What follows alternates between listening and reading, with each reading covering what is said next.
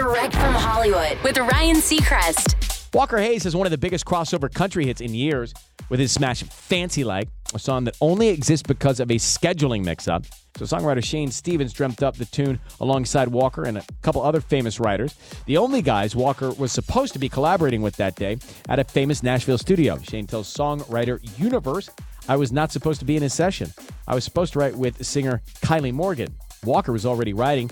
I was just making myself a cup of coffee. He came out and said, 'What are you doing here?' I said, 'I'm writing with Kylie.' And he says, 'I don't think she's here.' Someone explained, 'They got my dates wrong.' So Walker said, 'Just come into my session.' I didn't want to impose on the other writers. He said, 'I don't care. I want you to come in.' And that's how it happened." So that scheduling mishap is a massive hit. Fancy Like's out now. That's Direct from Hollywood.